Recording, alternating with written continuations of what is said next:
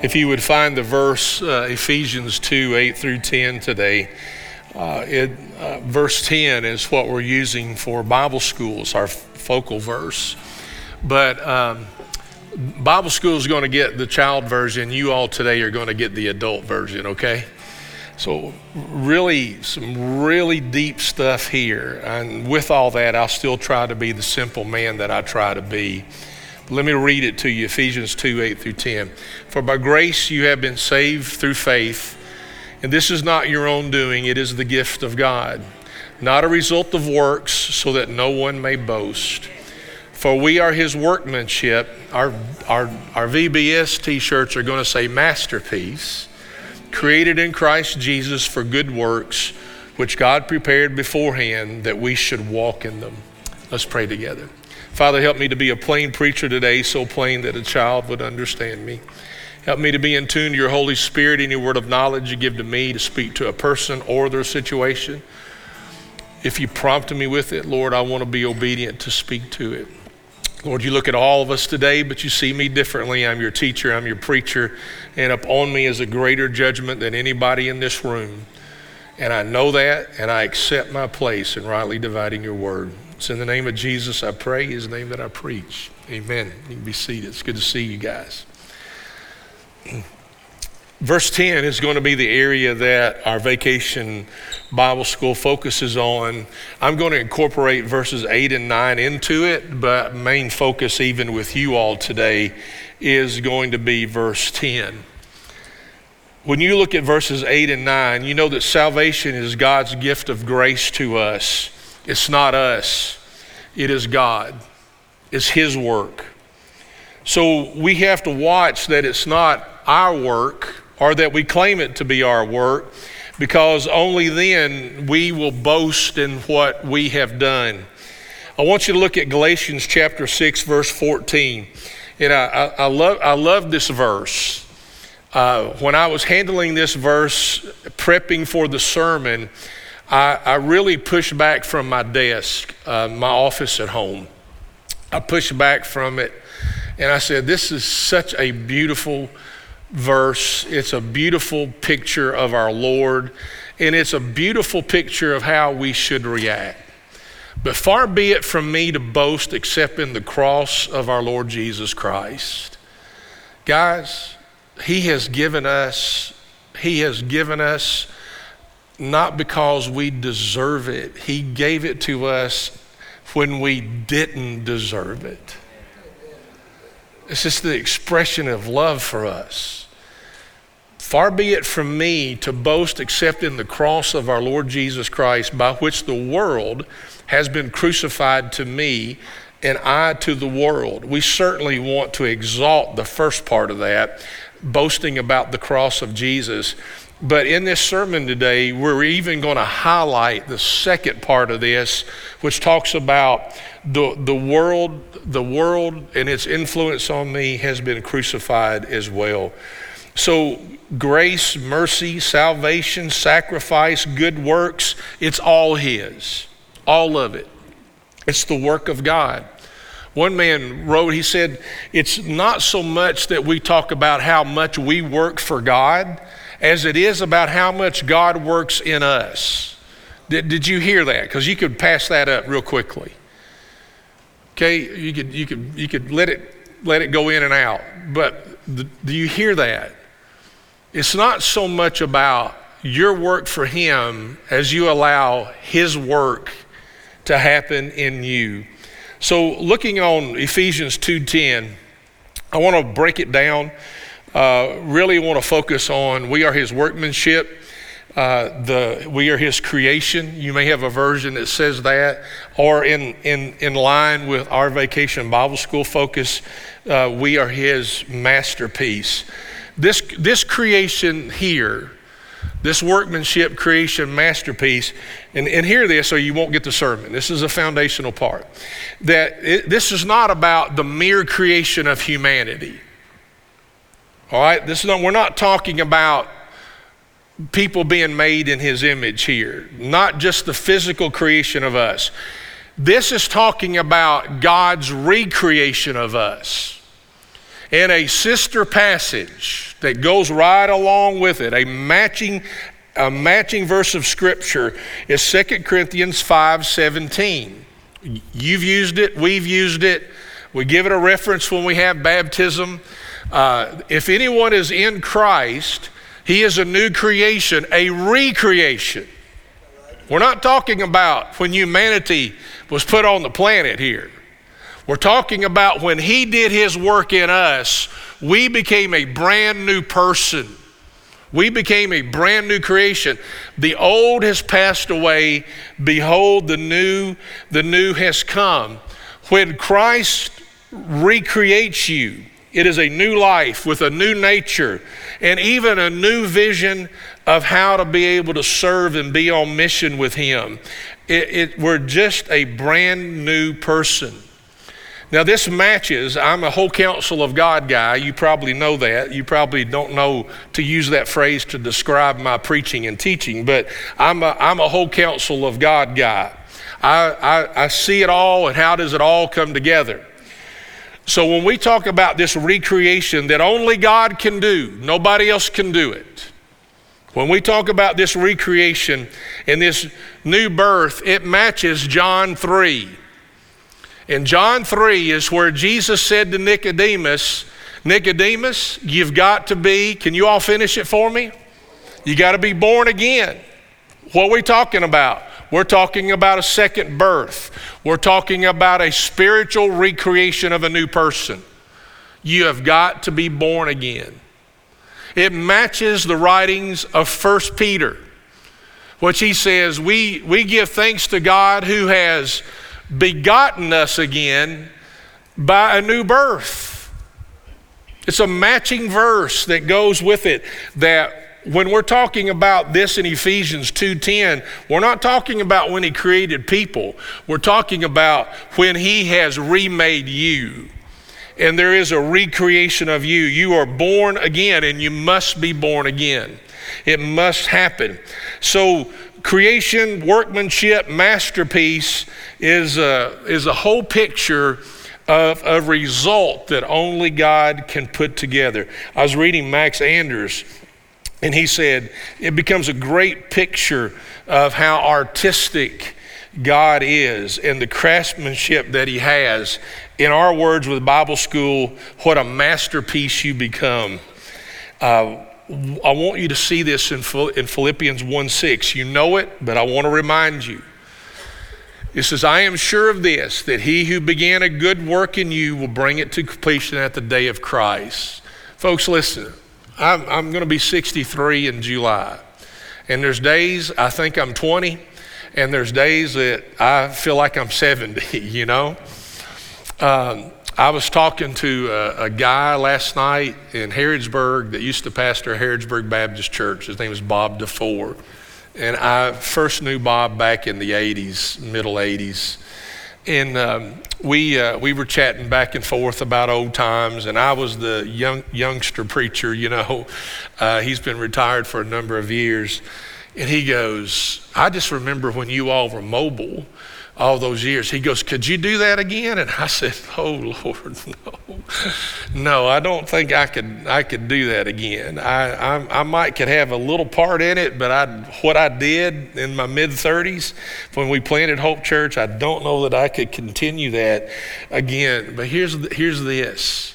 Here's why we're getting older. We all are. But his work is continuing in us, maturing us and molding us to be like Christ. And that's going to happen until the day of Christ. That's going to happen until we are called home or the Lord comes back. What he starts in us, he finishes in us. I want to get this really simple. God's grace and our faith in him, God's salvation begins and the world's workmanship ends. This is an important part. I'm going to go back to Galatians 6:14 for a moment. I told you we would exalt the first part. We don't boast except in the cross of our Lord Jesus Christ. And here's the second part, by which the world has been crucified to me and I to the world. There seems to be a fixation today because I think people are making up their own theologies. I think they're making up their own ways of following Christ. And I think they attribute things to Christ that Christ doesn't even attribute to himself. And my point in that is, when his recreation in you begins, the workmanship of the world stops. Do you see that? When you and I are born again, John 3, 1 Peter, when we are born again and that recreation happens, his workmanship begins and the world's workmanship stops. Amen. Look what it says here. If I'm going to boast, Paul says, I'm going to boast in the cross of the Lord Jesus Christ because it transformed him, it transforms us, by which the world has been crucified. The influence of all of Paul's past world, the workmanship has stopped.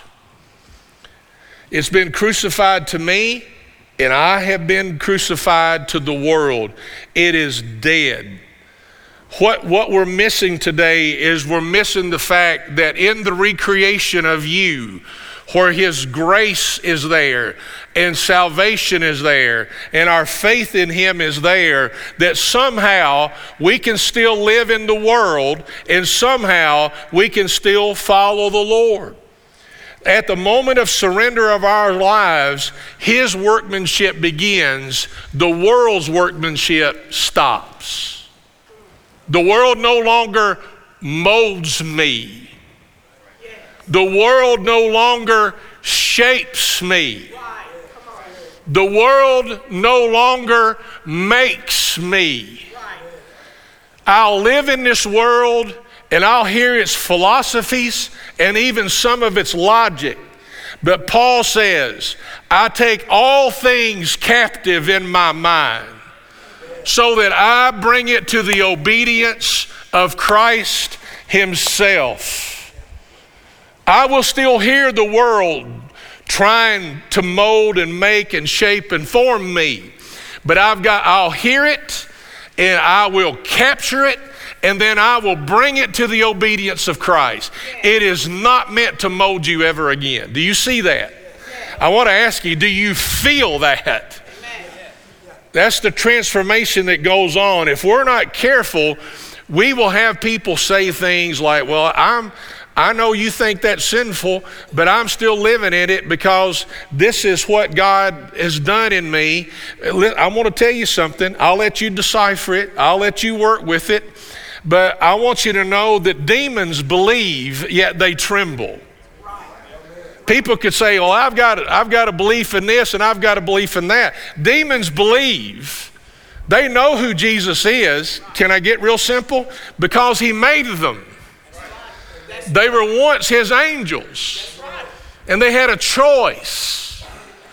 And they made a choice to not follow him or serve him any longer. If you see anything in demonic activity in the scriptures, you never go, hey, Jesus, I want you to meet this demon. Demon, I want you to meet this Jesus. They already know him. And James, our friend, my friend James, because I refer to him a lot, it's a simple epistle, but he tells us that even demons believe and yet they tremble. So what's the preacher trying to say? Are you saying that in your mind? I'm glad you are. I know it's a rhetorical question, but I'm going to answer it. Well, what does this mean?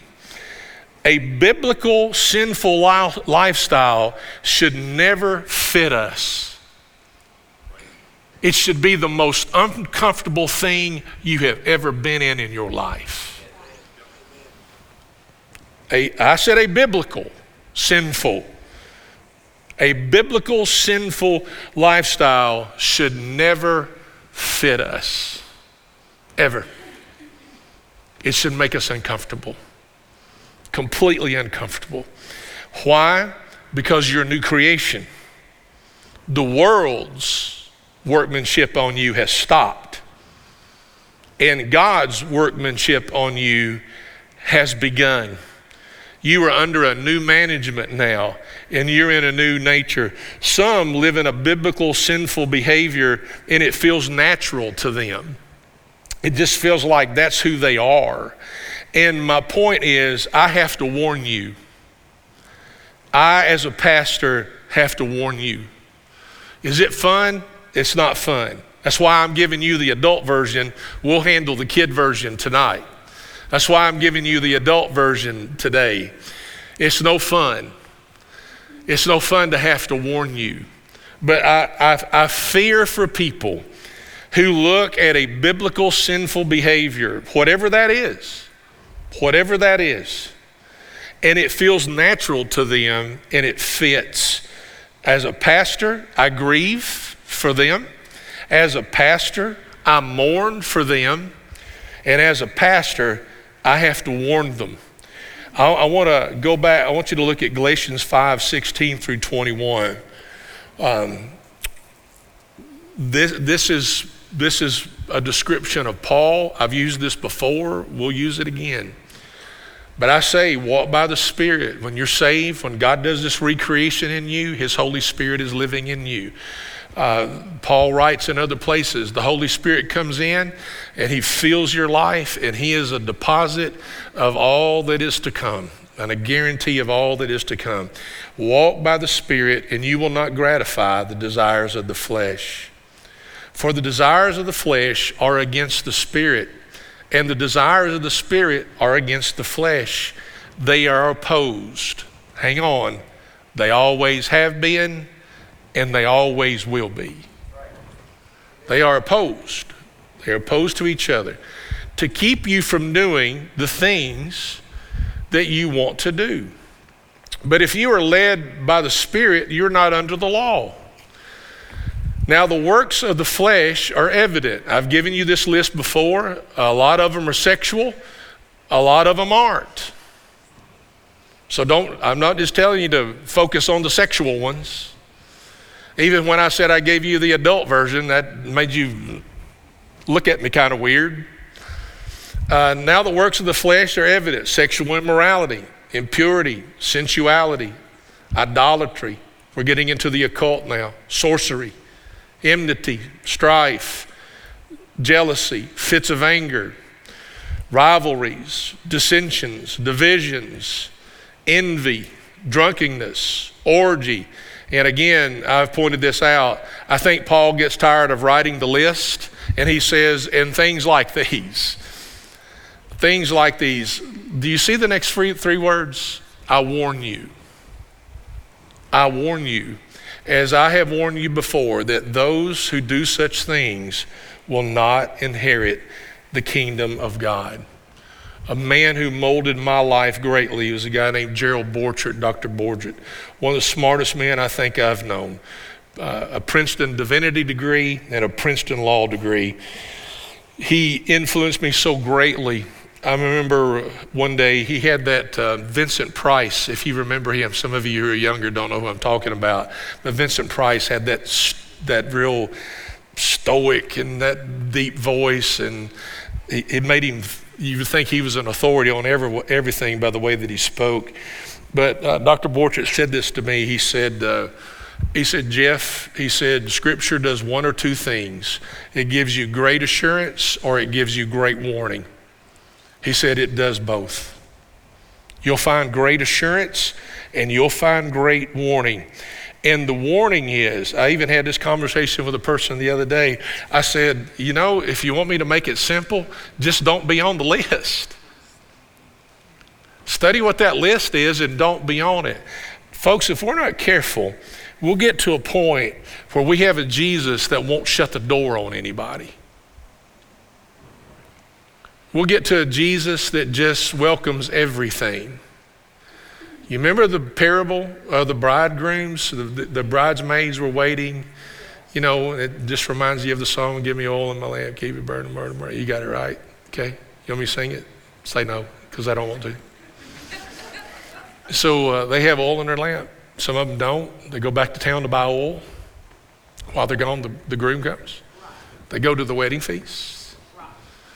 They shut the door. The people who went to town to get the oil came back, let us in. They opened the door. They shut the door. I want to tell you something. Some of us act this way. We can act this way, but it's his eternity, and he's made a decision who gets it and who doesn't. I can't be any more simple than that. He's made a decision who gets it and who doesn't get it. I know you want a Jesus that doesn't shut the door, but he'll shut the door.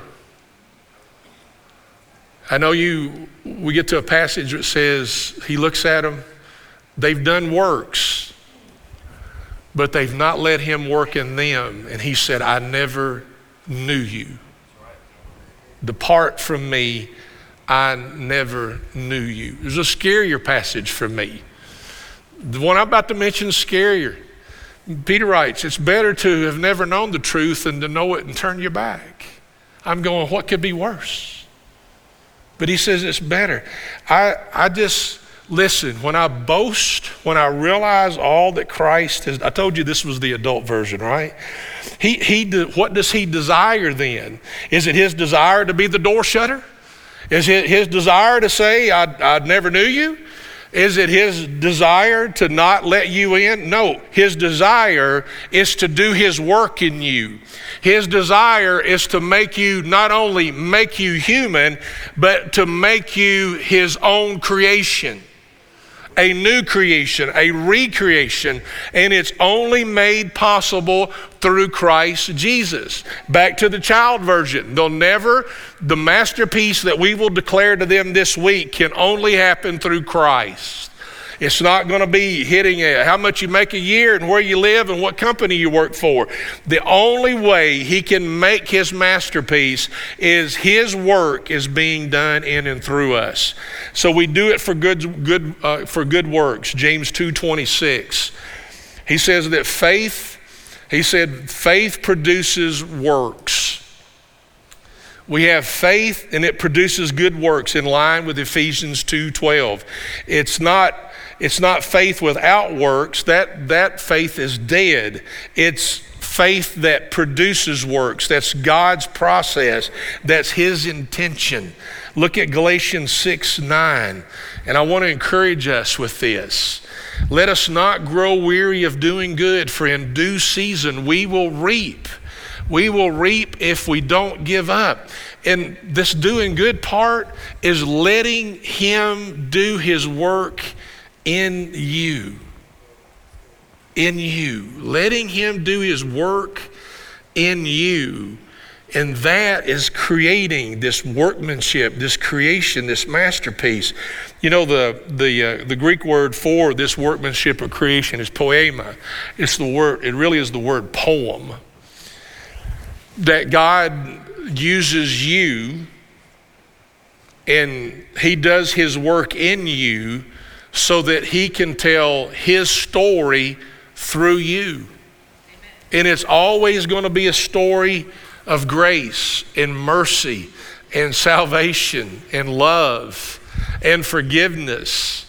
It's going to be a story of God's calling. With everything in this is going to be a story of God's faithfulness in your life. You're his poem. You're his creation, recreation. You're his workmanship. You're his masterpiece. And through that, he will tell his story in and through your life. So you're going, well, what are we going to be teaching the kids tonight? What am I teaching you? I'm teaching you that it's his desire to begin this work in you. Peter also writes, he doesn't want anyone to perish, but he wants them all to come to repentance. You're going, I can lead a lifestyle that makes the Lord angry. You can. But he's slow to that anger. It says God is slow to that anger. He doesn't want anyone to perish. He wants all to come to repentance. My message to you today is also the same message we will give the kids this week. I beg you to let him do it. Let him begin his work in you. Let him recreate you. It's a transformation process. And I ask that you let it begin today. Some sections of the sermon are warning. Some sections of the sermon are great assurance that what he begins in you, he will bring to completion. It'll be his work until the day of Christ. Let's pray. Father, I pray over our people today. I don't know what you did. I know what you did in this sermon with me, but I don't know what you've done in this sermon with other people today. I don't know how your Holy Spirit has taken this. But Lord, I pray we can say in the words of Paul in our prayer, I boast on nothing except for the cross of Jesus Christ. And today I declare that the world is done with me and that I am done with the world. We pray the prayer of King David. Lord, give me a new heart and create a steadfast spirit within me. Transform me and transform me now. We ask for the work of your Holy Spirit because we know your Holy Spirit draws us to our Lord and Savior Jesus Christ. We pray that happen. It's in the name of Jesus I pray, and we pray together. Amen. The invitation is this: whosoever will, for whatever reason today, you come. Church, would you stand? Counselors, would you come find your place? The team's going to lead us. You come.